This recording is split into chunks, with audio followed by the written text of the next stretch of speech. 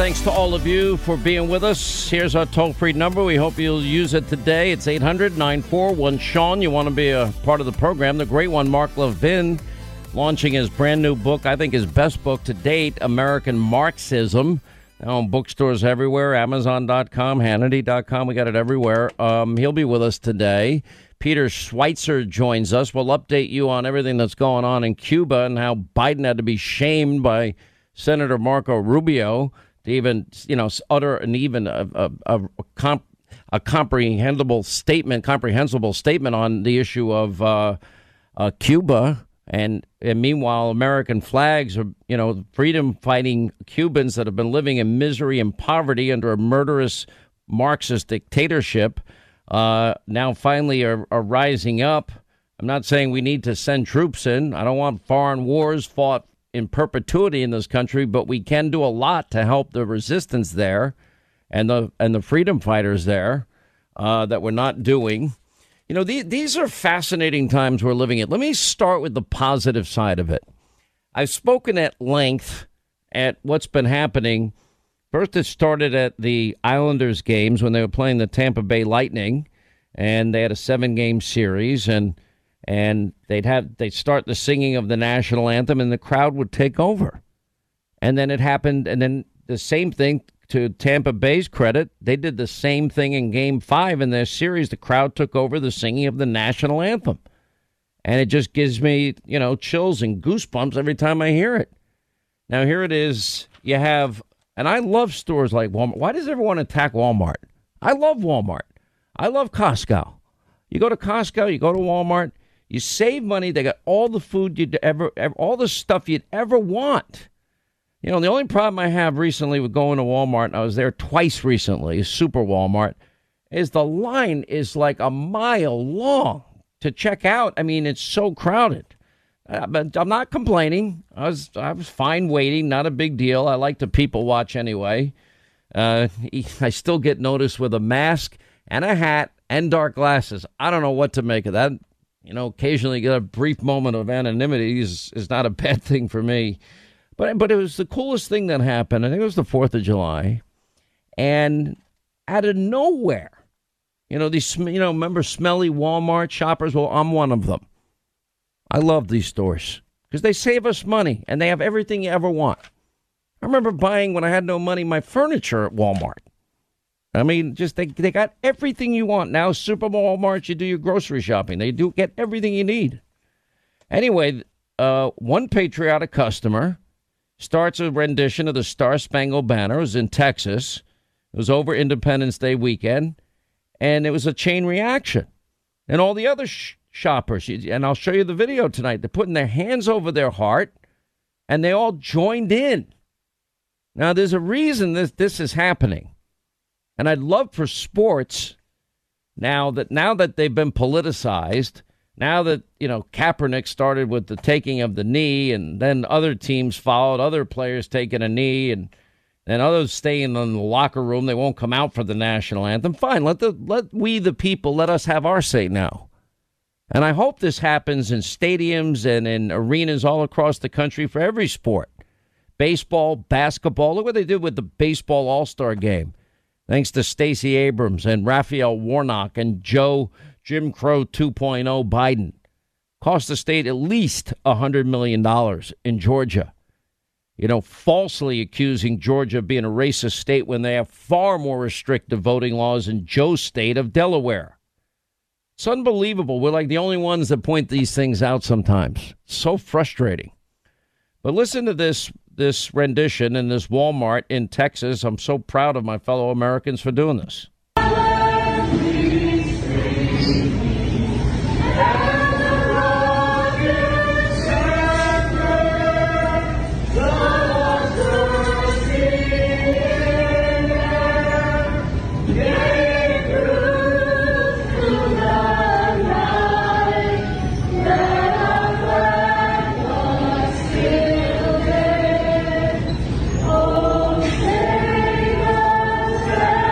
Oh,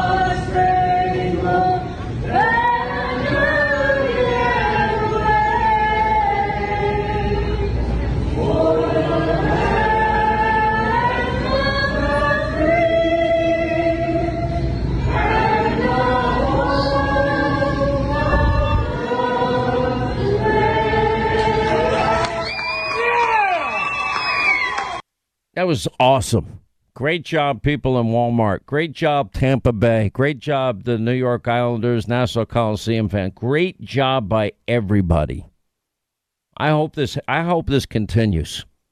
I really do. And then you compare it, to the mob, the media, the woke crowd in the country. The New York Times literally equates freedom, the word freedom, as an anti-government slogan. And I'm not making this up. Only the New York Times and we'll use Levin's term. It's, by the way, Mark's new book is called, this is gonna make liberals, bubble and fizz like Alka-Seltzer in water. American Marxism. I mean, with every I've talked about the history of socialism and Live Free or Die. There's a very different modern, but the best part of Mark's book is his last chapter. We choose liberty, and we can save this great republic. But as I always say, it's going to take all of us. We all got to be a spoke in the wheel. Many of you thank me for doing my shows. I'm thank you for giving me this microphone. I thank you for giving me a camera at night that I can broadcast from, because you allow me to be a spoke in the wheel. We all got to be a spoke. We've got to instill integrity in our election process. That's the first step. Have confidence in election results. The 5 things I always talk about. It's not going to be hard to prosecute the case against New Green Deal-ism and socialism and open borders and everything's free except we can't afford any of it. And we've gotten rid of energy independence. And what's Joe going to do with China and the reunification, quote, with Taiwan and with the crackdown in Hong Kong? It's dangerous there. I advise you not to travel to these places right now. We're hanging by a thread. I'm serious as all get out here. And I'm talking to a lot of people, a lot of sources. Or, now China's bragging they kicked our Navy out of the China Sea this weekend. And they're threatening our military bases. And the Chinese and the Russians are now arming the Iranians so they can fight their proxy wars in the Middle East. Nobody seems to be paying attention. Meanwhile, the New York Times is, framing these spontaneous protests. Look what's happening in Cuba. Shouting freedom and other anti-government slogans. Hundreds of Cubans took to the streets and cities around the country on Sunday to protest food and medicine shortages in a remarkable eruption of discontent not seen in nearly 30 years, the New York Times tweeted. Are they that clueless? And on the same, some on Twitter called out the New York Times for equating freedom as an anti-government slogan. It says shouting freedom and other anti-government slogans. When did freedom become an anti-government slogan? Just like you have Lauren Wolf, former freelance editor, New York Times, admits, I guess I should give her some credit, she's a biased journalist in an essay.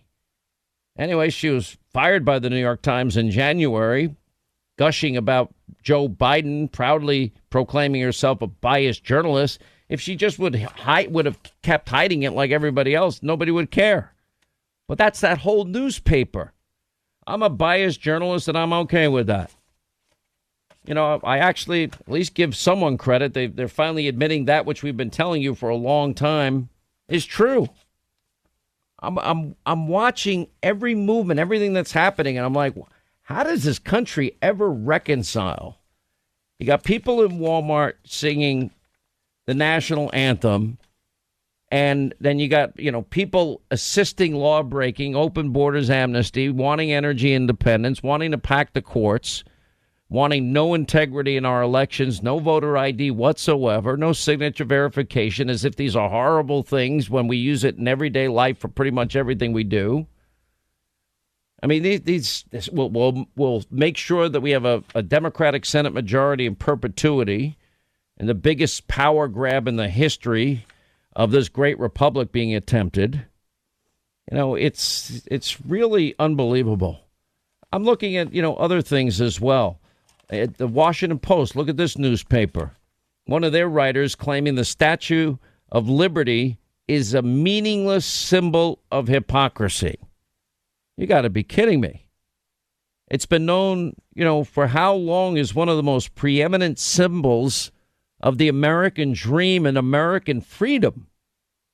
And a Washington Post writer appearing to make the statue another target of we're going to cancel the Statue of Liberty? You kidding me? Stunningly beautiful. Anyway, the art and architecture critic won a Pulitzer Prize, like New York Times. When are we winning our Pulitzer Prize? For being right about Obama and his radical associations, and being right about Russia, and the hoax and the conspiracy theories, and the dirty dossier that Hillary paid for, and the FISA applications that were lied on with unverifiable, now debunked information. This is a meaningless symbol of hypocrisy and unfulfilled promises. Where else would this writer like to live, is my question. Name the country that accumulated more power and abused it less than this one, and then name the country that has accumulated as much power as the U.S. and shared and advanced the entire human condition because of liberty and freedom and a belief that rights come from God. You can say it, not the thing, endowed by the creator of everything, not, hold these truths to be self-evident, all men and women are created equal, endowed by their, the thing. No, God, the creator of everything. By the way, a judge did issue an injunction against Biden's USDA policy over race-based loan forgiveness program. Whatever happened to a colorblind society? I'm not the biggest fan of Andrew Sullivan. He's a smart guy. He doesn't like me at all, which I'm fine with. I have no problem with my critics. But he actually wrote a really good piece, and they covered it in the New York Post today, under thumb of lefty elites. It's bigger than critical race theory, radical ideologies transforming the U.S. And he goes on, and by the way, I can answer this question for Andrew Sullivan. Conservatives have left Twitter. It used to be if we put out a tweet, many people that agreed with me would like it. That rarely happens now. Now it's all trolls. And one of the main reasons is a lot of conservatives have said the hell with it. And they've left because they're getting banned anyway. And they're stifling freedom of thought, expression, and speech, and they still get liability protection under Section 230. I'll get to that in a minute. So it's like, how do you reconcile these differences that we have as a country? New Green Deal socialism, massive tax increases, redistribution of wealth, stack the courts, the power grab, no integrity in elections whatsoever, no voter ID, no signature verification, no chain of custody controls, no partisan observers watching the vote count. Are you kidding me? This is madness. This is insanity. And then you got, the Pledge of Allegiance, no, the flag, no. Okay. How does America get together? How do we get so divided? I remember after 9/11. Anyway, so Andrew Sullivan is writing that, it's a lot of trolling that he's getting. When did you become so far right? He actually writes a really good column, and he's being called what any conservative gets called, racist, misogynist, xenophobe, homophobe, Islamophobe, all the same obvious things that get said. And he points out the real question is what has happened to you? Because these weren't controversial issues, saying the pledge and standing with your hand over your heart and proudly and loudly and unapologetically being grateful for the greatest country God gave man. And, critical race theory, that's only the latest squabble. Look at what liberals have done to our school system. Look at what they've now done down at the border. Look at what they've done by ending and eliminating energy independence. How's that working out for most of us? Look at what their plans are. Look at what weakness on the world stage is creating. Why would we ever trust the people that lied about keeping your doctor and your care and saving money and we were totally lied to? Why would we trust the same people again? Or the people that promised us Social Security in a lockbox and Medicare will be there for us. They're both headed for insolvency. The same people that for decades can't keep simple, basic law and order in their hometowns and cities. People that claim that they're going to give us the best education. We spend more per capita than any industrialized nation with the worst results. And he's just beginning to realize, how the discourse in this country has changed radically. And, he's arguing here, the sudden rapid shift in the belief system of American elites. I agree with that part. 25 till the top of the hour, 800-941-SEAN. You want to be a part of the program. So I guess now, Lady Liberty will be canceled. Washington Post writer claiming the Statue of Liberty is a meaningless symbol of hypocrisy and unfulfilled promises. Like, what is going on in this country? Then you've got the New York Times, which is, predictably, radically left-wing, and their positions on pretty much everything woke, rip for equating freedom. This is the statement. It's like shouting freedom and other anti-government slogans. That freedom is an anti-government slogan. Have you not watched Braveheart and the courageous scream of freedom? Sir Robert the Bruce and, William Wallace and the battle for freedom. Freedom! Giving a speech saying, you go home and you live for now. And one day in your old age, you'll think back to this day for one chance for freedom. That's what's happening in Cuba today. Then watch what happens. I noticed this article out of Germany. It was a German farm where cows are in charge, or at least they're co-equals. I mean, what does a co-equal cow mean? I mean, you can't even make this stuff up, that animals have rights. So there's an article in the New York Post today, and the headline is "Not to Scale, Dieters Are Shamed for Losing Weight." Now, let me give you some science. If you manage your weight and your BMI, if you manage these things, guess what happens? Chances are you're going to be in better health, better heart health, lower blood pressure. Your odds of getting, diseases like, type 2 diabetes decreases. Your chances of stroke decreases. All right, I'm a little bit of a health nut. I mean, I work out like an animal every day, but all I do is work out and work. That's pretty much my life, and eat as little as I possibly can. Anyway, it tells the story how people, public figures like Adele and others, I don't really know most of these people, are being criticized for slimming down. And he points out in the article, in April, the singer Demi Lovato slamming a popular L.A. frozen yogurt shop on Instagram for promoting diet culture messaging, an act for which Lovato has since apologized, but, finding it extremely hard to order, I guess, frozen yogurt, when you have to walk past tons of sugar-free cookies and other diet foods, Lovato writes on Instagram.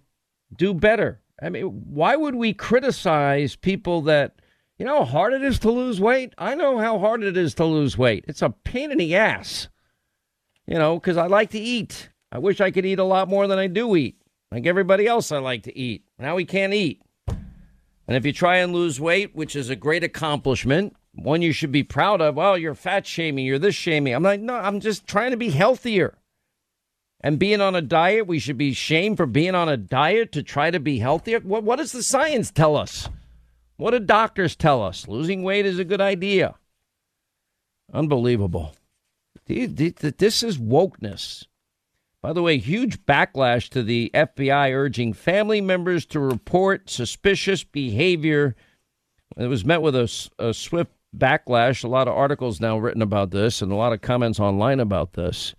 Family members, peers are often best positioned to witness signs of mobilization of violence. Well, I mean, if Glenn Greenwald had a good comment. He said, here's the FBI encouraging people to monitor family members for sign of extremism to report to the FBI.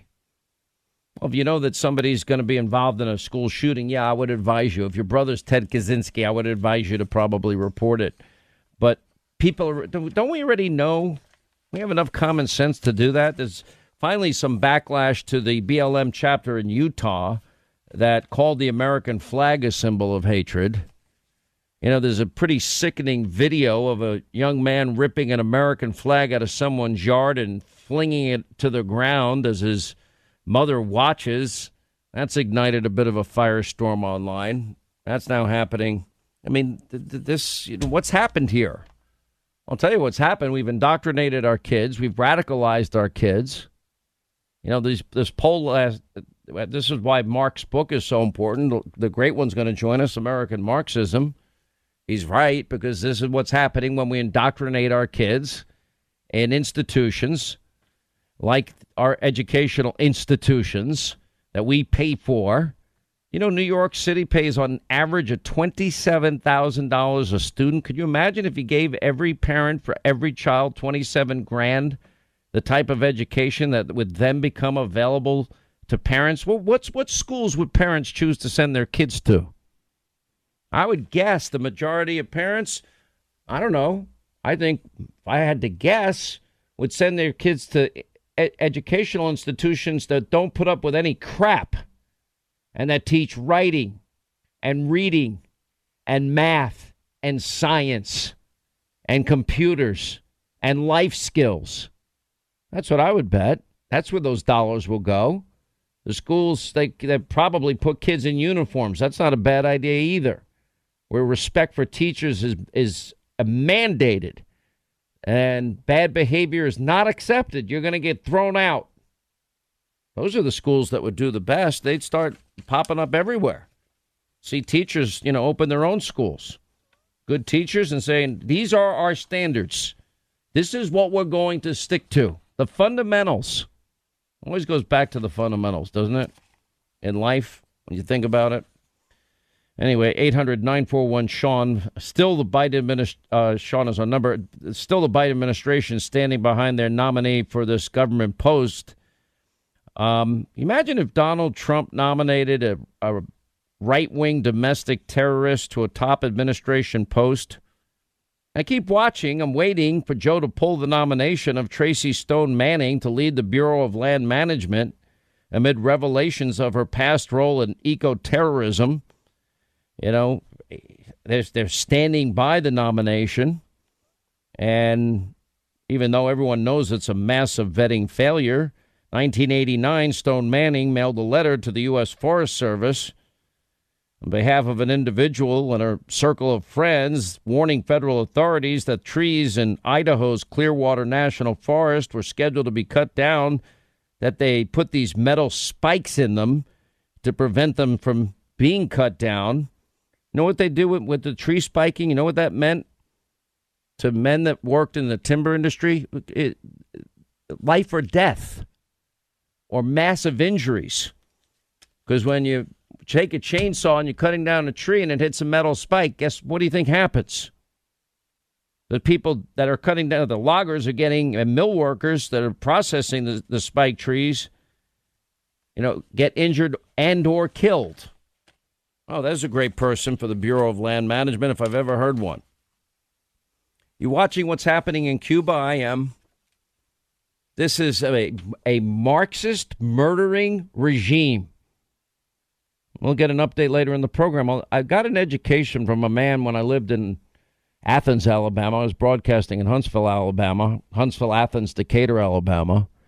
And this guy was wonderful. He's since passed away. Great guy. He was actually an advertiser on my radio show at the time. He was a local host. It was like 1990, 91 when I knew him. And he barely made it out of Cuba alive, as his family, they happened to be fairly wealthy landowners. Many of his friends, family, neighbors were killed.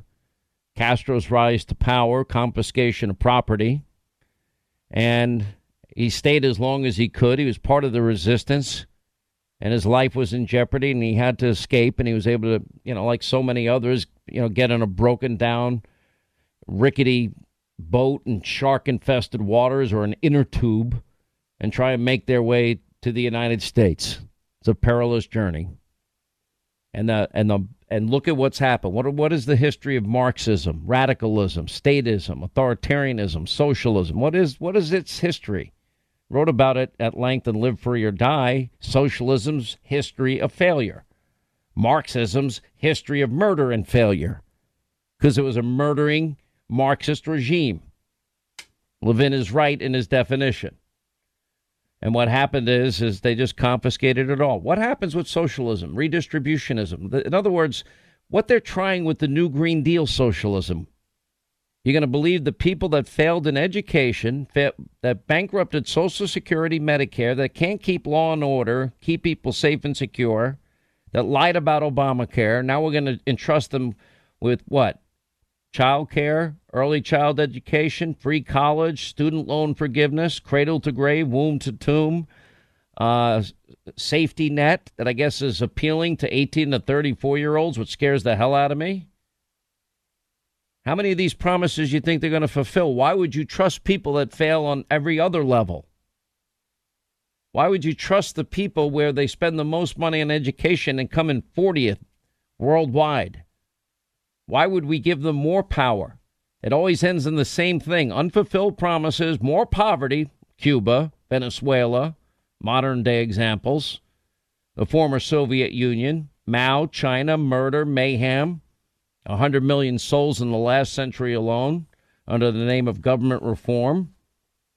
Anyway, it's the biggest anti-communist government demonstrations in decades that have been going on down there. The white, and by the way, where are all the Cuba lovers now? You know, where's Bernie Sanders? He's been notably quiet.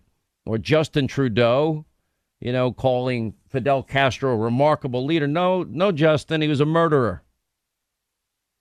Or calling Kaepernick defending Castro, or Michael Moore's stupidity over bragging about the great healthcare system in Cuba and saying that Castro should deliver his Oscar acceptance speech.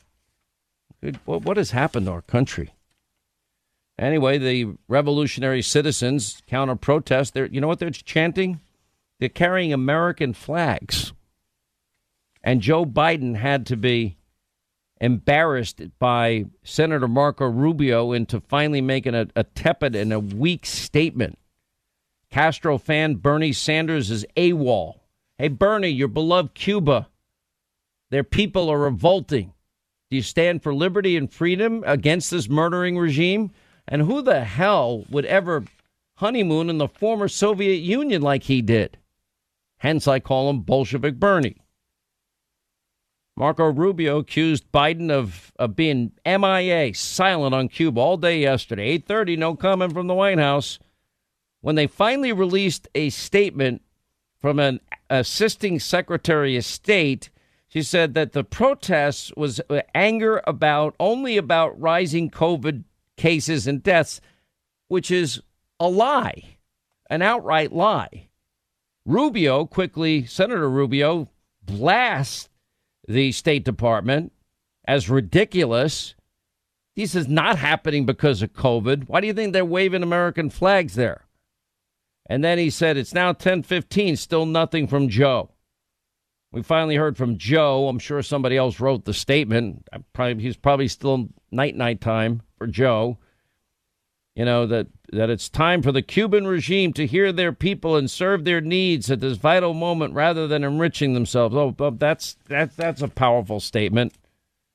We have video emerging of the protesters. We're not afraid, and they're carrying American flags.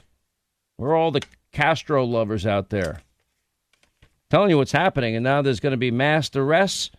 I'll tell you the next thing that's going to happen. Many of these people are likely not to ever return. Sad. Senator Cruz issued a strong statement that the Cuban people have fought against the tyranny of this communist regime. I'll add murdering communist regime for decades. And they're now taken to the streets demanding liberty. This regime has brutalized and denied freedom to generations of Cubans, forcing many, including my family, to flee or be murdered. Over the coming days, will widen its violence to try and suppress the brave protesters in the streets. The American people stand squarely with the men and women of Cuba and their noble fight for liberty. I'm not saying to get involved in a foreign conflict here, but I am saying we can help this resistance, and we ought to be helping the resistance, the freedom-fighting people in Cuba.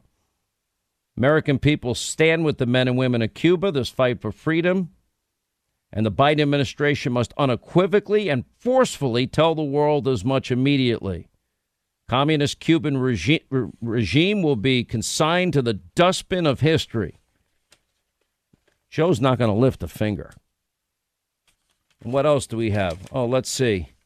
Biden falls back. Oh, all this spending is for the children, the little children.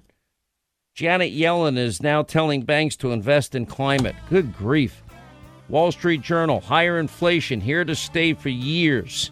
Used car prices through the roof because people can't afford new car prices. Gas prices even going higher than they were last week. Unbelievable. But Biden signed an executive order aimed at promoting competition across the economy.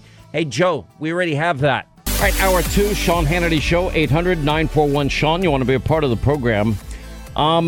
Nobody impresses me more with their knowledge of our founders, our framers, our Constitution than the great one, Mark Levin. He has written numerous bestsellers, I think 6, 7 now, #1 New York Times bestselling books. This is destined. It will be the next #1 New York Times bestseller. Maybe his most important book, although Liberty and Tyranny was a phenomenal book. You know, Mark had written in one of his books that we now live in a post-constitutional America. When I talk about we have a dual justice system, we no longer have equal justice, equal application of our laws. Well, that's a post-constitutional America. That's not the way the system was designed. But in his brand new book, this is just out, it's called American Marxism. Mark does a lot of things in this book. He captures and defines the moment we are now living in and how, frankly, dangerous it is to this great republic. I mean, there's no doubt that these elections coming up in November of 2022, November 2024, it's kind of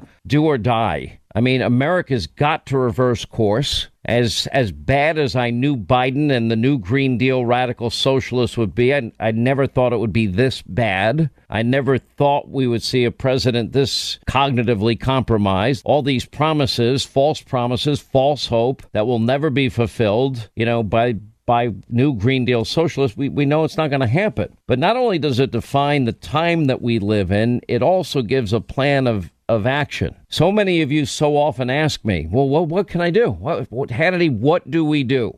And I've given you a 3-point plan. And 17 states now are actively looking to implement election reform. So some of the things that we saw all the way back in 2000 in Florida, 2016 in Florida, 2020 around the country can never happen again. And first, that means you have to get in touch with state senators and assemblymen and legislators and make sure that we have integrity in our election process, confidence in our election results. The next thing is this will right itself, the failures again of flirting with new Green Deal socialism, the people that failed on law and order and destroyed our school system, the ones that promised to keep your doctor plan and save money. You know, now we're going to hand them over what? Guaranteed government daycare, child care, pre-K, free college, college loan forgiveness, guaranteed jobs, guaranteed wages, guaranteed health care, guaranteed healthy food, guaranteed retirement, guaranteed. Well, whatever manifestation socialism has taken on over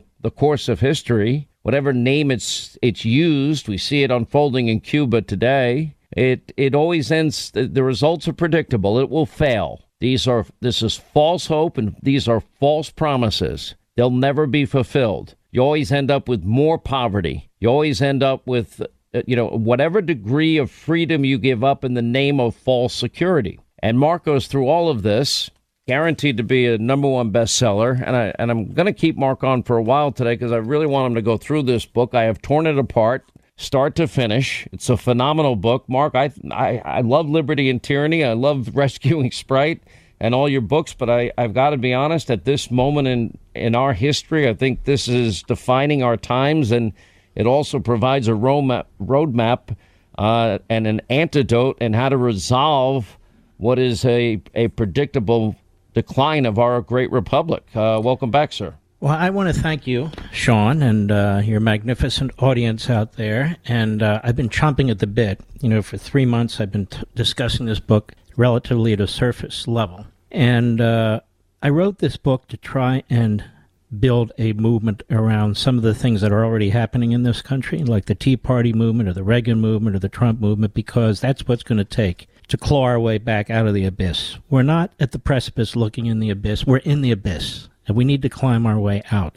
There is a movement that has been growing over the last many decades, and it's in front of us. And one of the things I do with this book, Sean, is I call it what it is. It's an American form of Marxism. And I know the media are going to hate it, and they will attack me, but they don't matter. They are corrupt, they are dishonest, and they're part of the problem, and they're carrying the ball for these movements. You will never see the movement disagree with any single one of these Marxist movements, whether it's critical race theory, the degrowth movement, dressed up as climate change or global warming, the transgender movement, which is now spreading throughout our elementary schools, and so forth and so on. And so the purpose of this book is to, number one, in the first chapter, tell the American people, this is what it is. You may not want to believe it. You may want to turn your head. You may want to think this is a fad. You may want to think somebody else is going to fix this. Ain't going to happen. It's here, it's in our face, and it's now. And Marxism, let me stop you here for 1 second. Because I know the left. I've been doing this for 33 years on radio, 25 years, as you know, on Fox, and we've been best friends for decades now. And I know just the name American Marxism is going to make liberal heads explode, media mob people's heads explode. And you very, very wisely in the opening chapter, it's here is what you call the chapter. How many of these leftist Marxists, authoritarianism, we're watching authoritarianism, they use other names. They like to call themselves New Green Deal Democrats or Democratic Socialists because they know Americans instinctively are hostile to Marxism. Black Lives Matter, Antifa, the Squad, whatever, environmental justice, et cetera, et cetera. This is important because names and definitions matter here. It's absolutely true. One of the things you've said, I've said, but what I make a point in the book is we've got to stop using their language, stop using their narrative, stop being intimidated.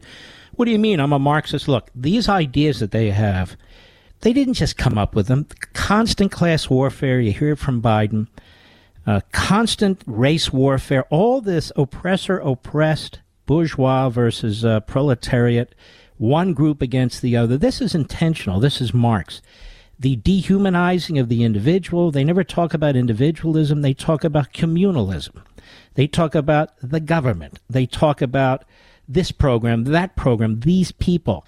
They don't treat us as individual human beings. And you can see it in their policies, whether it is slaughter every weekend in the streets of this country, whether it's open borders with what's happening on the southern border, both to the people coming in and the people who live there. They don't give a damn about individual human beings. They are pushing a group agenda. They are pushing a transitional agenda. That is exactly what they're doing. You have a president of the United States, cognitive or not, who you're signing executive orders left and right, like he is an autocrat in one of these regimes, whether it's the private sector destroying girls' sports, this critical race theory and so forth. He doesn't have a mandate for any of this. It's 50-50 in the Senate. Pelosi has a 4-vote lead in the House. He, in my view, very serious questions raised about this election. But all that aside, they have temporary power, and they're trying to make it permanent. Whether it's an attack on our constitutional system, on the Supreme Court, on our legislative process, packing the court, packing the Senate, destroying our voting system, borders wide open to change the demographics, their foot is down on the pedal. It's not any longer that AOC runs the Democrat Party. The Democrat Party has embraced this alien ideology that's been imported into this country.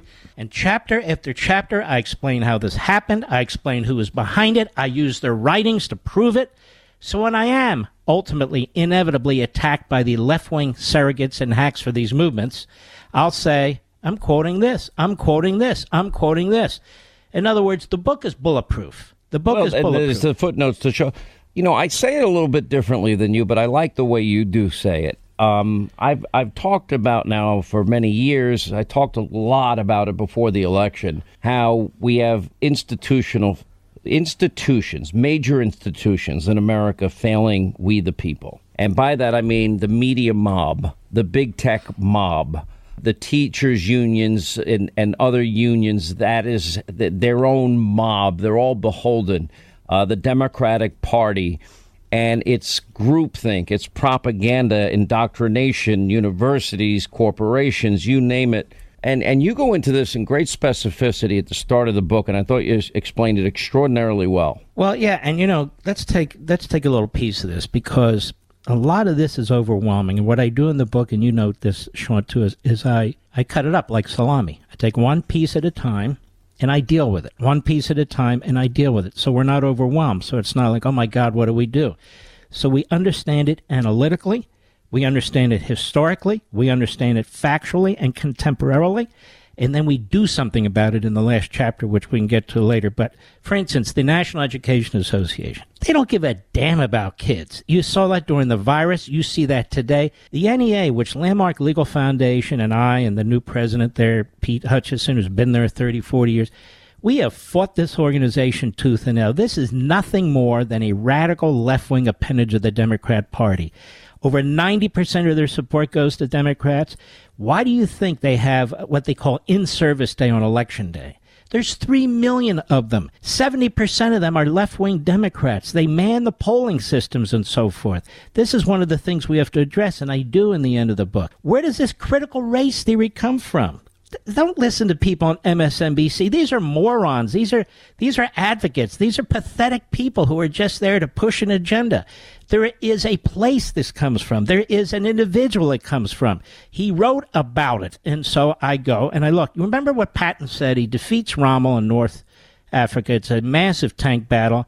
And he says, Rommel, I read your book. Well, guess what? I read their book, Sean. I read their books. They're overwhelming. They're out there. They're public. They're in our schools. They're in our universities and so forth. So it's very important to understand. Let's take climate change briefly. What's this climate change stuff? How do you go from global cooling to global warming to climate change? They're trying to come up with new words, new nomenclature to disguise what? An attack on capitalism, an attack on growth, an attack on the use of material goods, an attack on creating wealth. It is a war on the old industrial revolution that created the massive middle class that we have today. That's what it is. Now, how do we know that? Because they've written about it. History didn't begin with CNN and MSNBC. History didn't begin with AOC and Tlaib and Omar.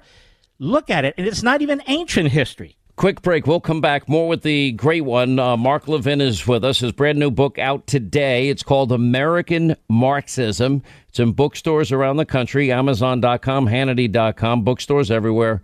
More with Mark on the other side as we continue our deep dive, and we'll get to your calls also coming up. Final hour free-for-all straight ahead. Listen, I read in the Wall Street Journal, I saw it in Bloomberg News as well, millions and millions of Americans have never refinanced their home loans. And you're paying these ultra high rates when there are still loan options available today with rates that are in the twos. We're likely never going to see low rates like this again in at least my lifetime. And I've said it before. I'll say it again. This is going to have a significant impact on your budget. Now, Janet Yellen has telegraphed these rates are going up. The time to act is now. The great one, I call him, Mark Levin, with us. His brand new book out today. I think it's the best book he's written, and he's written great ones. It's called American Marxism. It's in bookstores everywhere, Amazon.com, Hannity.com. You also go into an in-depth explanation of cancel culture without even really meaning to do so. For example, you go deeper when you talk about Marxism and its history and how it doesn't tolerate competition of ideas or political parties and the Democratic Party and these other institutions, as I describe them, having they're lockstep together, indoctrination, propaganda, etc. And then anybody with any opposing voice, the efforts, the money. Over the many, many years, we've lived with cancel culture in radio. I've lived with it 33 years. Anybody in talk radios lived with it their entire career. Anybody at Fox has lived with it, 25 years. and they don't tolerate, they can't even stand the idea that there are alternative voices and there are all of these pressure points to silence opposition voices. Because they're fanatics. They're revolutionaries. They think they are. History is to be destroyed. That's what Marx said. That's why they're pulling down monuments.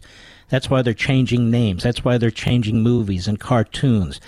That is why they put out 1,000 different names for 1,000 different things, and you better adhere to it or you're going to be canceled. This is Marx. Marx isn't interested in competition of ideas. He's not interested in free speech, and neither are the American Marxists. They are self-righteous. They demand conformity and uniformity. They impose their will. And so if you disagree with them, you must be destroyed. So while we're operating in one sphere, which is the First Amendment, free speech, and so forth, they're operating in another. Forget about history, they say. Who cares about the First Amendment unless we're expressing it? Who cares about protest unless we're protesting? Everybody else has to be crushed. And as a matter of fact, you have to crush the opposition party. That's what H.R. 1 and S. 1's about. You have to control the courts. That's what the packing of the courts and right now the intimidating and the threatening of the courts is all about. You have to change the population to adhere to your demands. That's what the open borders are all about.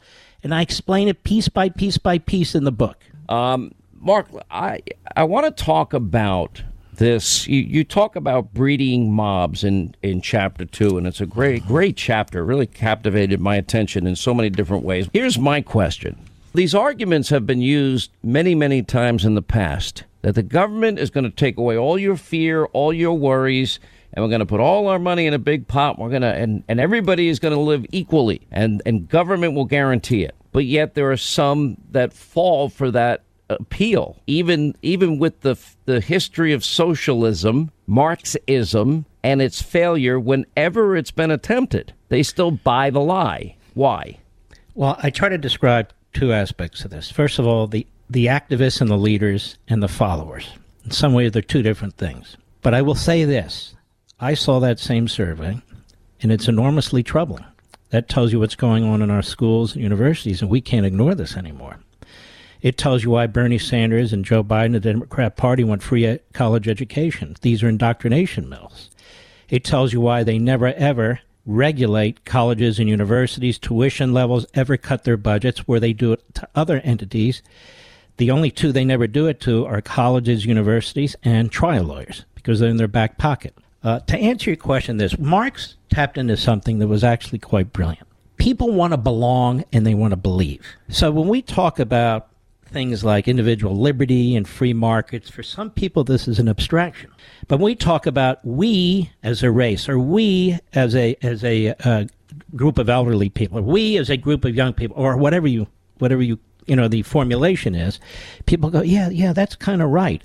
Those guys over there are the enemy. They're the oppressor. We over here, we're the victims, yes.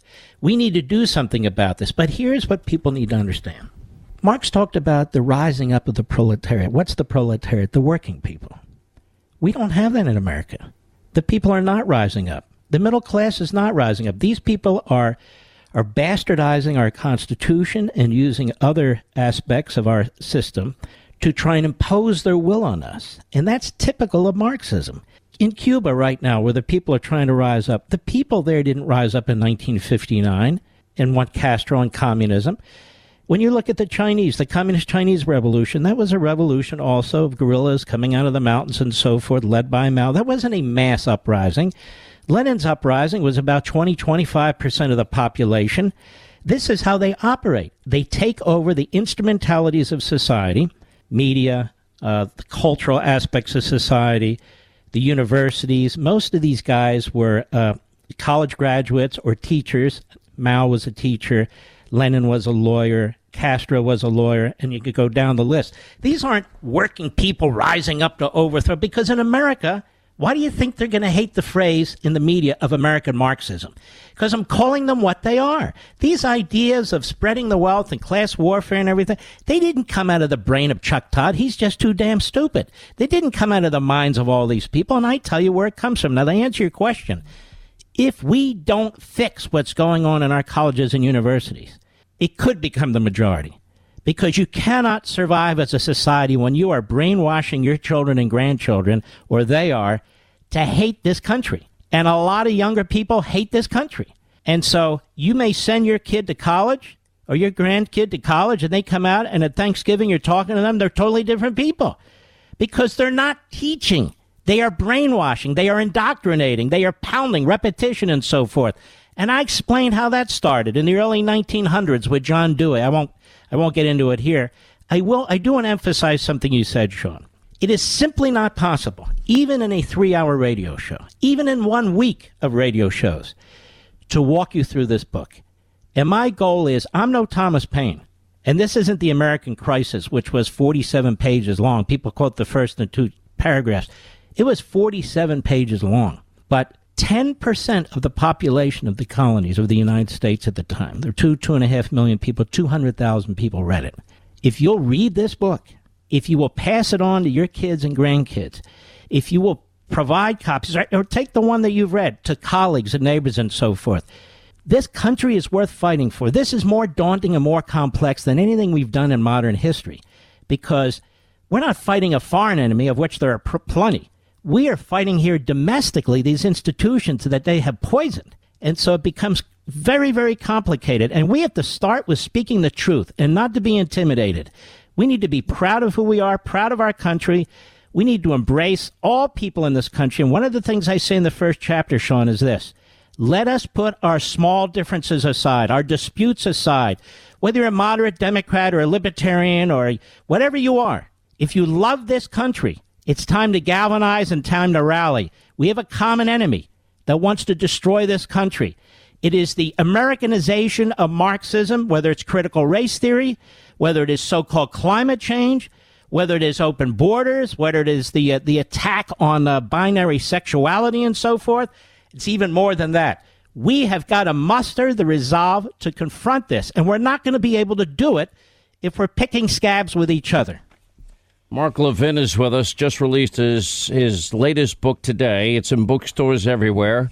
It's on Hannity.com, Amazon.com, bookstores all over the country.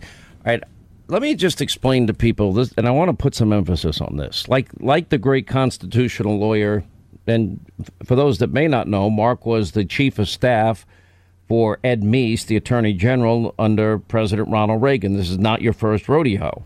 Mm-hmm. It's a 7-chapter book. It may be your longest book. It is. But it took me I took my time reading this book, and I did it on purpose because I wanted to learn a lot, and I did learn a lot.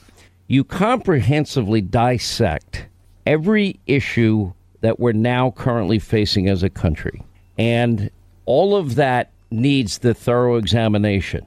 And like a great attorney, you lay out the case. Chapter 7, your last chapter, which you told me is over 10,000 pages, I think is the best chapter. 10,000 words. Yeah. 10,000 words is the best chapter in the book. And it's called We Choose Liberty.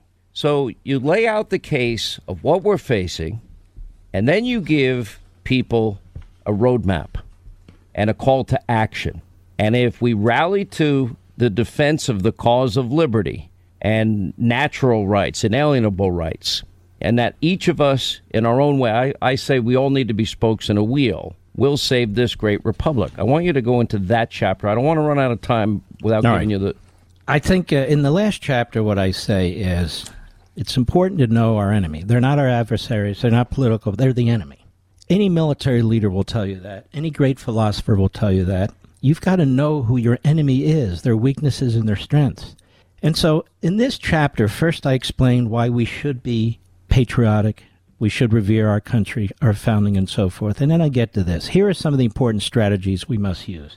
And I lay out scores of them, but I also want people to be thinking about them themselves. I say, first of all, we ought to steal from the left. We ought to steal from the left. They've been doing this a very, very long time. I'm not talking about looting and arson and violence. That's them.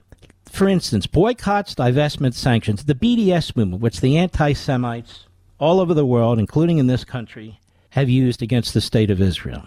Boycotts involve withdrawing support for corporate media, big tech, other corporations, Hollywood, sporting and cultural and academic institutions, engage in promoting American Marxism. Divestment campaign, pressure banks, corporations, local and state governments, religious institutions, pension funds, etc., to withdraw investments and support for these various Marxist movements. One of the things, Sean, we need to realize is We have the numbers and we have the resources. How the hell do people think all these things are funded? They're funded by us. And sanction campaigns, pressure local and state governments to end taxpayer subsidies and other forms of support for institutions with ties to various Marxist movements. So that's sort of an overarching view. American Marxists are litigious. They file barrages of lawsuits. They form shop. They file endless administrative cases, freedom of information cases. We have scores and scores of legal groups in this country who exist for this purpose. It's time that we use them. We should use these state FOIA laws, local FOIA laws. I'll give you a specific example. If you live in a particular school district and they're going nuts like so many are, I happen to live in Loudoun County, which is ground zero. Well, you should file FOIA applications for the teachers' contracts, for all information related to the budgets, for all the books that are being used. I came up with an idea about 5 weeks ago that's been repeated on our mothership, the Fox News channel, by a number of hosts, Sean, and it's important. In the American Thinker, they talked about maybe teachers should wear cameras like cops do. And I said, well, I have a better idea. Let's put cameras in every classroom. And that's how we found out that they were teaching critical race theory during the virus, because they were on the internet. Okay, so we should push for things. Well, the union won't like it. The union is at war with us, and we need to be at war with the union. As an example, the union has multiple aspects to it, and they file different parts of it with the Internal Revenue Service. Well, file complaints against the union. It is nothing but a political operation, an appendage of the Democrat Party, and we are subsidizing it. And I've done this before myself. What else? Cloward and Piven. There are opportunities for us to overwhelm the system. Let me give you another example. There are shareholder meetings with these corporations. Why is it that only leftists show up at these shareholder meetings and make demands? It's time for us en masse to show up at shareholder meetings, buy a couple shares, and make demands of them. I'm just doing a few of these off the top of my head, Sean. I hope you understand. No, this is important. Yeah. Now let's look at education. Let's look at colleges and universities. We have no idea how faculty are hired. We have no idea how they get tenure. We have no idea how they're rated. We don't have a damn idea what they're teaching. We own these damn colleges. They're heavily subsidized through our state taxes, federal grants, and our kids' tuition. Well, again, use FOIA, use litigation. There are groups, and we need to find out. One of the most prominent things I propose here, because I look at the communist movement and I look at the Black Lives Matter movement and the other, we need to create community committees, patriotic community committees in every county in the country. We need to network. We need to communicate with each other. We need to be able to use the internet and social media. And what would these community committees do? Push for liberty. Fight the tyranny, whether it's schools, whether it's corporations in those areas, whether it's the teachers' unions, whether it is a college campus. We need to share tactics, share ideas. We are not organized. We need to be organized. And among your community, there are lawyers who can help you, but you don't have to be a lawyer. I give you links in this book on how to file FOIA complaints, on how to file IRS complaints, on how to bring cases.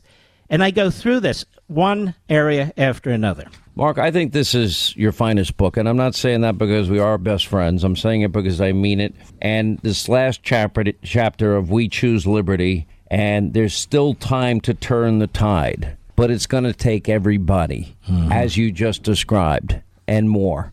And it's also going to take election reform, and it's going to be informing your friends and your family and your neighbors and getting out to vote. Great one. Great work. I know how you write books. I've been in your house as you write them. I've never seen anything like it in my life. You get entire rooms of homes of his house, literally with stacks of paper and research. And you spend a lot of time doing this, and it shows in this book. Congratulations, sir. I'm very grateful to you. You're a tremendous patriot, and your audience. We are red-blooded Americans. Don't let them turn us against each other. Listen, you know you always talk about your Levinites? Yes. We need Hannity supporters, Levinites. We need everybody. Amen. We're all in the same boat here. We're all on the same team here. We need every spoke in the wheel to make this thing turn, and we can turn the tide. And this republic, too many people have fought, bled, and died to give us this liberty and freedom than for us to just surrender and give it up. Great one. Thank you. Great job. American Marxism. Thank you. 800-941-SEAN if you want to be a part of the program. Quick break. Right back. All right, News Roundup, Information Overload Hour, 800-941-SEAN. If you want to be a part of the program, we'll get to your calls, comments in just a minute here. Now, remember, Biden constantly denying that he had any discussions ever, none whatsoever, as it relates to Hunter and his foreign business dealings. Well, now we've got pictures of then Vice President Joe actually having lunches and dinners, and there were meetings, and it's chronicled with Hunter's foreign business partners. Hunter whining about having to pay daddy's bills on pretty much everything. Here's Biden answering questions about Hunter's foreign business dealings. How many times have you ever spoken to your son about his overseas business dealings? I've never spoken to my son about his overseas business dealings. I have never discussed with my son or my brother or anyone else anything having to do with their businesses, period. And what I will do is the same thing we did in our administration. There will be an absolute wall between personal and private and the government. Do you stand by your statement that you did not discuss any of your son's overseas business dealings? Yes, I stand by that statement. Do you think it was wrong for him to take that position? No. Knowing that it was really because that company wanted access to you? Well, that's not true. You're saying things you do not know what you're talking about. No one said that. Who said that? Who said that? Well, we have pictures now that say it on Hunter's laptop from hell, and Hunter whining about paying daddy's bills, and the big guy getting all his money put aside for him after he's vice president. Now it explains the quid pro quo with Ukraine, and you're not getting the $1 billion unless you fire the prosecutor. But it doesn't explain, in what ways is Hunter potentially. Now we're talking about a guy addicted to crack here at the time. Talking about a guy that was going to prostitutes at the time. He's getting millions of dollars from Ukraine, Kazakhstan oligarchs, buying them expensive sports cars, shopping sprees with Chinese nationals, $1 billion deal with the Bank of China becoming $1.5 billion. You compare that to the media mob, the Democrats, claiming that Hunter Biden's emails are Russian disinformation. Well, we now know this is a lie, but that's not what the media told you. It's not what Democrats told you, and we've got the tape to prove it. Just ahead, I'll speak live with Congressman Adam Schiff about a new probe into a potential Russian disinformation campaign targeting Joe Biden and his son Hunter. But clearly, the origins of this whole smear are from the Kremlin, and the president is only too happy to have Kremlin help in trying to amplify it. To say that there's no evidence that somehow these emails and text messages or this hard drive is part of a potentially a Russian disinformation campaign doesn't make any sense to me. This looks like Russian intelligence. This walks like Russian intelligence. This talks like Russian intelligence. We have no idea whether or not the emails are legitimate, but this whole operation looks right out of the Kremlin playbook. Hack and dump. Steal the information with a cyber attack. Get the emails from Hunter Biden's account, and then put them on these laptops that are left at a repair store. And that's how the information is now laundered into the public. Who do you think is behind this? Well, the Russians would be my number one guess, if I had to guess. If I had to guess, everything's Russia. Well, the only one that paid the Russians for disinformation in 2016, that was Hillary. The only people that were stupid enough to use it. Oh, that's right. That would be those at the top levels of the FBI, not the rank and file, that used that phony, unverifiable information in FISA applications as the bulk of information to spy on a presidential candidate and a president. Unbelievable corruption. 800-941-SEAN. You want to be a part of the program. Peter Schweitzer's back with us. I mean, he nailed this. We had, I think, our first interview on Secret Empires was, I think it was in 2018, maybe January, if my memory serves me well. And Peter heads the Government Accountability Institute. He himself has started a new podcast. It's called thedrilldown.com. And he knows all about the dual justice system. He knows all about Tony Bobolinsky. He knows all about Hunter Biden's laptop. And we still have not gotten everything on that laptop based on my sources and people that I've talked to that have actually seen it. He joins us now again. How are you, sir? I'm great, Sean. Always great to be with you. Thanks for having me. I'm sure it's got to be a good feeling in some ways. Maybe was it January of 2018? I know it was I think it was 2018 when I did the first interview, Secret Empires. It was the #1 hit, and everything that you've written in that book has turned out to be accurate. If anything, it's even worse than what you wrote. Yeah, Sean, I mean, your memory is absolutely correct. January of 2018, you and I sat down both on radio and television and broke the news about Hunter Biden's deals in China and the extent of his deals in Ukraine and elsewhere. And if you remember, the Bidens from the beginning have lied and shifted the goalposts. At first, remember, they said, no, there are no foreign deals with the Chinese. That's all fake news. Then when it turned out that, of course, those deals were real, we showed that they were real, they said, well, Joe Biden had no knowledge of those deals. When we showed that Joe Biden had knowledge of those deals, it shifted to, well, he never discussed it with his son. Then when we showed that he discussed it with his son, they shifted to, well, he never directly benefited. What we see from the Hunter Biden laptop, and we do have a copy, by the way, here at GAI of the laptop and all the files, it confirms that Joe Biden was a direct beneficiary. How come you have a copy, the New York Post has a copy, the Daily Mail has a copy, and my lawyers won't let me get a copy, even though I've been offered a copy? Because I am told that there are things on there that would be illegal to be in my possession if I had them, and I appreciate my lawyers looking out for me, but is that true? It is. What you don't want is you don't want access to the photos because there is some, at least I've been led to believe. So what we have are all the emails, all the attachments. And you're quite right, Sean. There's been some very good reporting by the Daily Mail, by the New York Post on this. But it's 30,000 emails. And what you've seen so far are sort of word searches of words that people find in the emails and reporting on that. What we have been spending the last 6 months plus doing and are continuing to do is dissect precisely who Hunter is communicating with and what is going on. And I will tell you, we're in the middle of the investigation now, but by the end of the year, it will be completed, and it will take on a far more sinister tone than it has even now in terms of what it says about the Biden family and the vulnerabilities of the Biden family. It's that bad. I hear it's that bad, and I'm going to ask the question that I've been asking others that I know have had access to this. Are there... first of all, why is this coming out in dribs and drabs? And am I correct in my sources having told me repeatedly that there are things on this laptop that are immediately cause for arrest for, say, Hunter Biden? Let's start with him.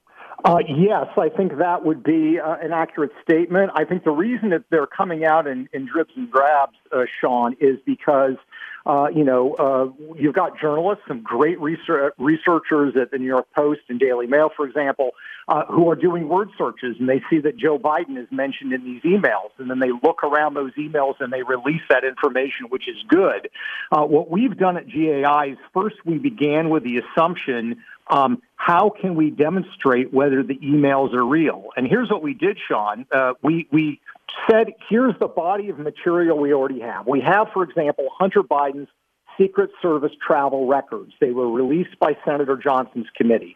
These are the official records that say the Secret Service traveled with Hunter to this location, to that location, et cetera.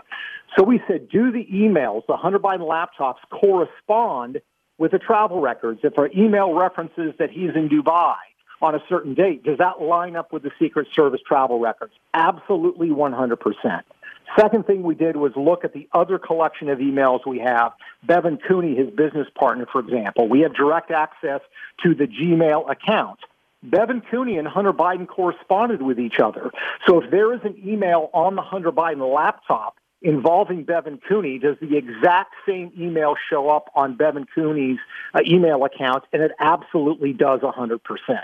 So there is no question. I mean, of course, Hunter Biden hasn't denied it, but there's no question that the laptop emails that we have possession of are 100% accurate and correspond directly with existing material. And the information is devastating.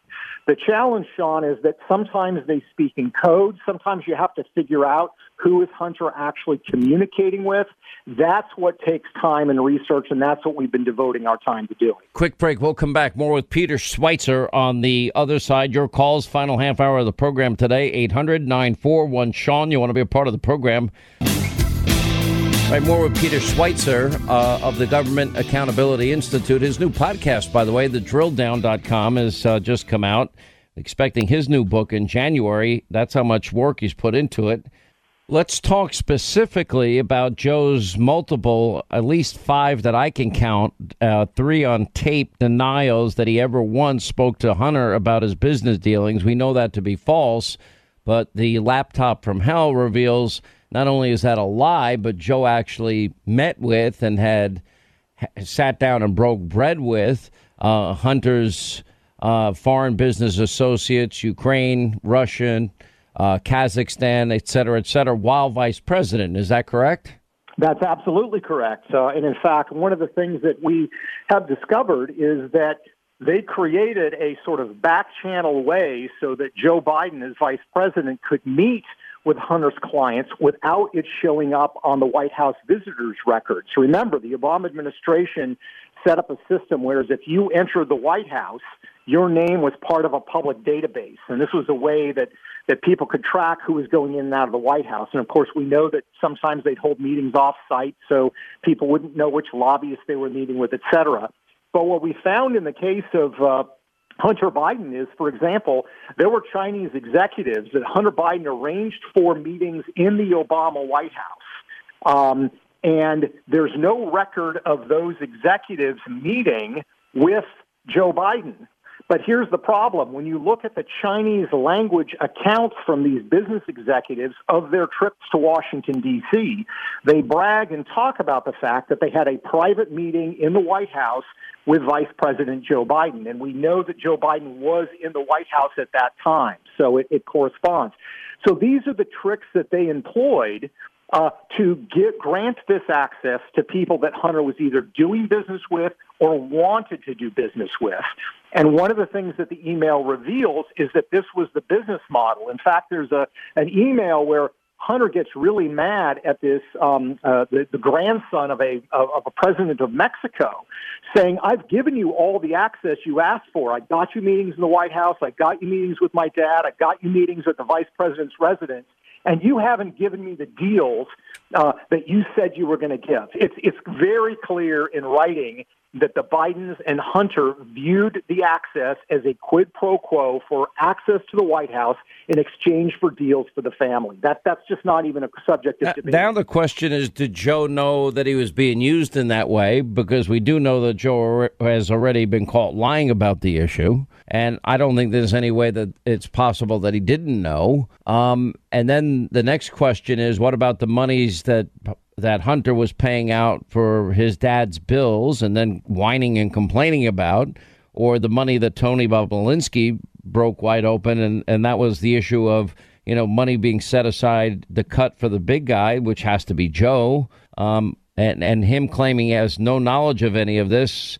And you look at a senator's salary, and then you look at the many homes that Joe Biden has and the net worth that he has, and it doesn't seem to correspond too well, does it? No, it doesn't. Look, for Joe Biden to say that he had no knowledge, first of all, there are examples in the emails where Hunter Biden and his business partners are going to take a trip to China to meet with executives at the highest level. And one of the things they talk about is, let's get those signed books from Joe Biden to hand out to these business executives. Now you're thinking, okay, a signed book, what does that mean? Well, they're obviously trying to demonstrate that they're tied in with Joe Biden, but there's some level of coordination you have to have with Joe Biden. If he's signing books to Chinese executives, they're going to want to know why. Also, in the case of meetings, if Hunter Biden is in the White House or his associates are in the White House with foreign officials, and they're bringing to meet Joe Biden, certainly his staff is going to ask, and Joe Biden's going to want to know, who is that person? Why am I meeting with them?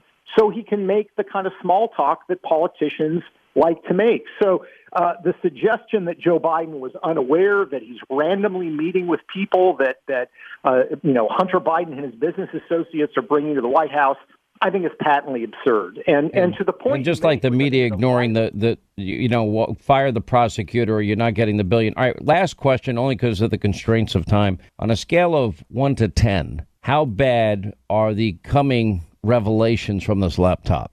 The coming revelations, based on what we are in the middle of right now, on a scale of 1 to 10, and Sean, I'm pretty cautious about this stuff, frankly, are an 11. It's that bad. Wow. Looking forward to it. Peter Schweitzer, great job as always. Love having you. Thank you for being with us. Thank you for updating us. 800-941-SEAN is our number. You want to be a part of the program. Your call's coming up, final half hour of the program today. Hannity tonight. We got a great show, 9 Eastern on the Fox News Channel. Quick break, right back. All right, 25 now till the top of the hour. 800-941-SEAN. You want to be a part of the program. We've been watching with horror and sadness what's going on down in Cuba. I got to know a man that had a very profound impact on my life. It was early in my radio career. It was around 1990, 91. I met a man by the name of Armando de Quesada, and he owned a place in Decatur, Alabama, where I was broadcasting, called Mando's Pizza. And he barely made it out of Castro's rise to power alive. As the murdering dictator regime of Castro, his family happened to be fairly wealthy. They owned a lot of property. All of it was confiscated. Many of his family and friends were murdered by the Castro regime as they were coming to power. And, we often wonder, why do people get in broken down, dilapidated, rickety boats in shark-infested waters or inner tubes? And are willing to make this perilous journey to get 1 foot on American soil so that they can escape the tyranny that is Cuba. I was watching this weekend. It was a massive anti-Castro uprising that started in communist Cuba. The poverty, the misery is unnecessary. I want you to listen, for example, to circle back White House Press Secretary Jen Psaki say what she had to say, and clearly not understanding what's going on in Cuba and the battle for liberty and freedom, and the same with Bernie Sanders. Just listen to this. Can you give us a sense of where the president's policy review on Cuba is right now? Do you anticipate making any changes, as Jonathan asked, and where do you see it going from here? Well, I will say first, and I meant to say this in response to Jonathan, but there's every indication that yesterday's protests were spontaneous expressions of people who are exhausted with the Cuban government's economic mismanagement and repression. And these are protests inspired by the harsh reality of everyday life in Cuba, not people in another country. I'm saying that because I think there have been a range of accusations out there, as you well know, Jeff. In terms of our assessment of a future, our current policy, I should say, our approach continues to be governed by two principles. First, support for democracy and human rights, which is going to continue to be at the core of our efforts through empowering the Cuban people to determine their own future. Second, Americans, especially Cuban Americans, are the best ambassadors for freedom and prosperity in Cuba. I don't have anything to predict for you in terms of any policy shift. Obviously, given the protests were just happening over the last 24 to 48 hours, we're assessing how we can be helpful directly to the people of Cuba in these circumstances. By the way, all the false promises of socialism that are being made here, all those promises were made at the time. None of them were fulfilled. It ended, as it always does, in more poverty and misery. And when you look at the loss of freedom in the name of false security, it's breathtaking. And what really caught my attention were people taking to the streets, chanting freedom and enough and unite, and the anti-government protest in the capital of Havana lasting hours. Then it was broken up after protesters pelted police with rocks, leading to several arrests. I mean, the people are living in squalor and poverty, not unlike what we see in Venezuela. Videos emerged on social media showing anti-government protesters and, an American flag during their effort to end the country's communist dictatorship and the worsening conditions for the people. Communication strategists once worked on Former President Trump's reelection campaign tweeted a video of protesters holding an American flag as they march, an American flag. And in Cuba, those that were rebelling against this dictatorship chanting freedom, waving our flag, the one, that liberals want to get rid of and don't want to stand up for and take a knee on and stay in a locker room on. You know, all these leftists, all these liberals over the years that have been out there openly supporting the greatness of Castro in Cuba. It's a sick thing. America's favorite socialist, Bernie Sanders, has gone silent. I haven't heard a word from him. You know, you think back of, people like Justin Trudeau, calling Castro a remarkable leader. Colin Kaepernick defended Fidel Castro. Michael Moore, remember, Fidel Castro should deliver my Oscar acceptance speech. And what a great healthcare system they have. And he's lying through his teeth. It's bad. And the people in Miami, those that have been able to escape tyranny, are standing in solidarity. But we can barely get a statement out of Joe Biden. And I don't think Joe Biden, he finally issued a weak statement after Senator Rubio shamed him, embarrassed him for his silence. He accused the Biden administration last night on their silence of what was happening. This is a murderous regime.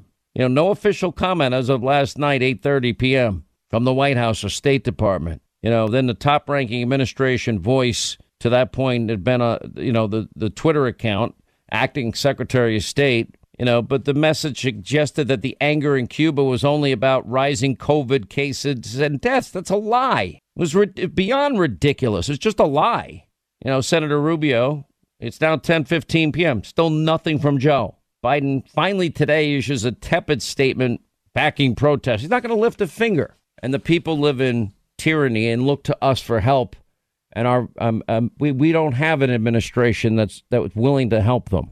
Julio Gonzalez is with us, Cuban-American, CEO, founder of Engineered Tax Services, here to talk about what's happening in the streets of Cuba. I know you're getting intel on the ground that I'm not able to get. Tell us what you're hearing. Well, it's just really becoming an outright war of people that have been suppressed for so long, and the conditions now have become so dramatic that they can't eat, they can't get medicine, they can't get water, and they simply want to survive. And I'm so glad you call it communism, right? Because so many people call it socialism, but they're not getting any of the parts that come with socialism. They're getting pure communism, and they're fighting for their rights to be able to eat, to be able to survive. That's how desperate it's become. We haven't seen this kind of outrage in decades. And finally, they can't take any more, and they're fighting back. It is unnecessarily poor. It's one of the most beautiful countries. I know people that live there, and they've told me one of the most beautiful would be one of the most beautiful countries if people lived free in Cuba. Americans would flock to vacation in Cuba if Cuba became free again. The tourism business alone would transform the economy in Cuba. And people have lived under this tyranny. Now, they know they're risking their lives because the Castros, these are murdering Marxists. That is their history, the Castro brothers. Am I wrong?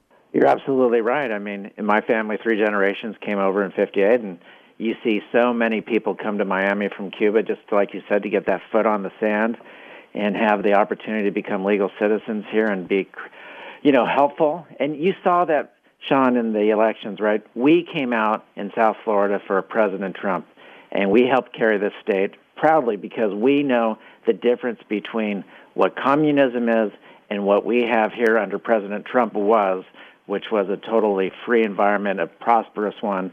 And that's why we make that passage over the sea, to get here and to try to, survive and bring other generations to a much better, country than what we've had the last 6 decades with Castro. I'm not suggesting that America at this point should be sending in and getting involved in a foreign conflict, but there are other things that we can do to help the freedom movement in Cuba that we're not doing. We can help them fight for their own liberty and their own freedom. I don't think anybody's asking for American troops. They're asking for the ability for the logistical support to defend themselves against what is a murdering regime. And no doubt, these people being arrested today will be murdered. They'll go into these They'll disappear. detention centers. We'll never hear They'll from them disappear. again. They're gone. Right. We'll never hear from them again. And we're losing quickly, these leaders in the community that are helping put this group together to fight back and finally get freedom. And there's no doubt those people are we see it all day, right? And we're hearing news of all these people getting arrested, and like you said, they'll disappear. And so, any help we can get to that community, to those leaders, to make sure that they have another day to fight and to bring this group together, that is important. Mr. Gonzalez, anything that we can do, any information we can get out, you please let us know. Our prayers are with the people in Miami that have many friends and relatives still remaining in Cuba that are risking their lives today. Our thoughts and prayers are with all of them. And that we stand in solidarity with them. And I only wish that we had a president that was stronger than this one, that would stand as well for the cause of liberty and freedom. They're chanting, they're waving our flag. They're looking for our help right now. We can provide them help.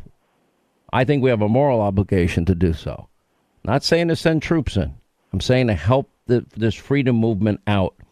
This government is ready to be toppled. Freedom, the breath of freedom could, let freedom ring again in Cuba, and it will be a new day. Well, thank you for all you do for our community.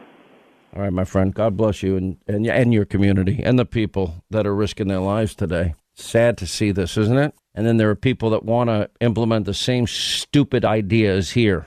Justin, California. What's up, Justin? Glad you called. Hey, Mr. Hannity. Thank you. It's an honor to be on air with you. You inspired me.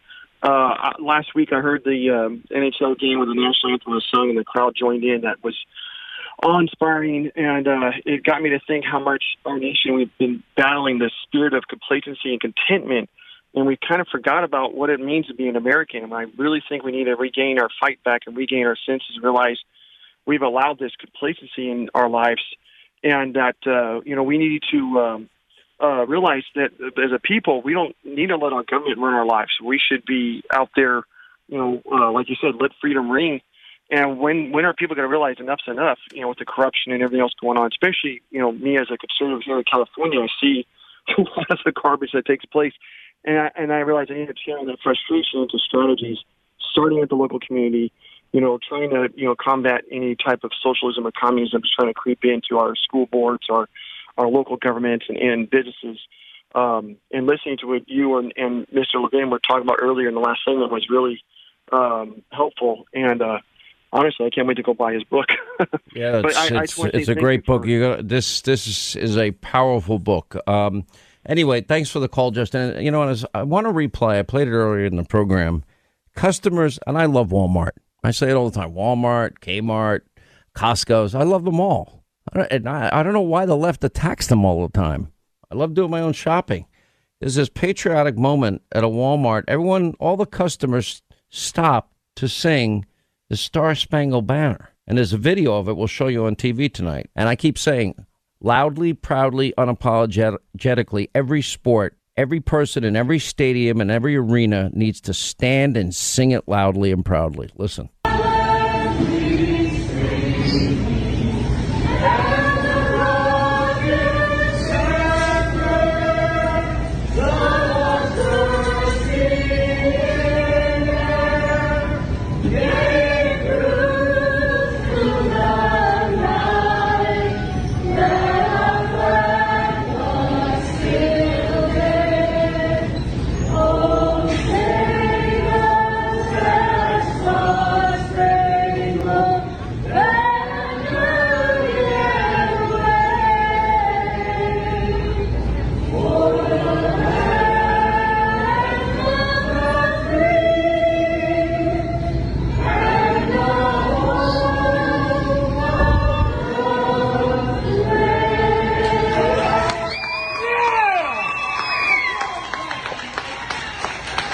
It just gives me goosebumps every time I hear it. 800-941-SEAN, our number. You want to be a part of the program. All right, that's going to wrap things up for today. The latest out of Cuba, Senator Marco Rubio, Lara Logan, Mike Huckabee.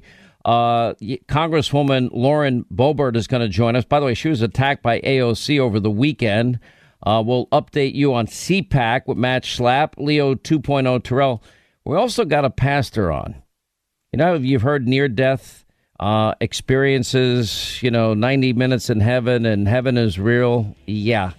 This guy says that he had a near-death experience and went to hell. It is so scary and compelling. That's all at 9 tonight. Hannity, Fox News.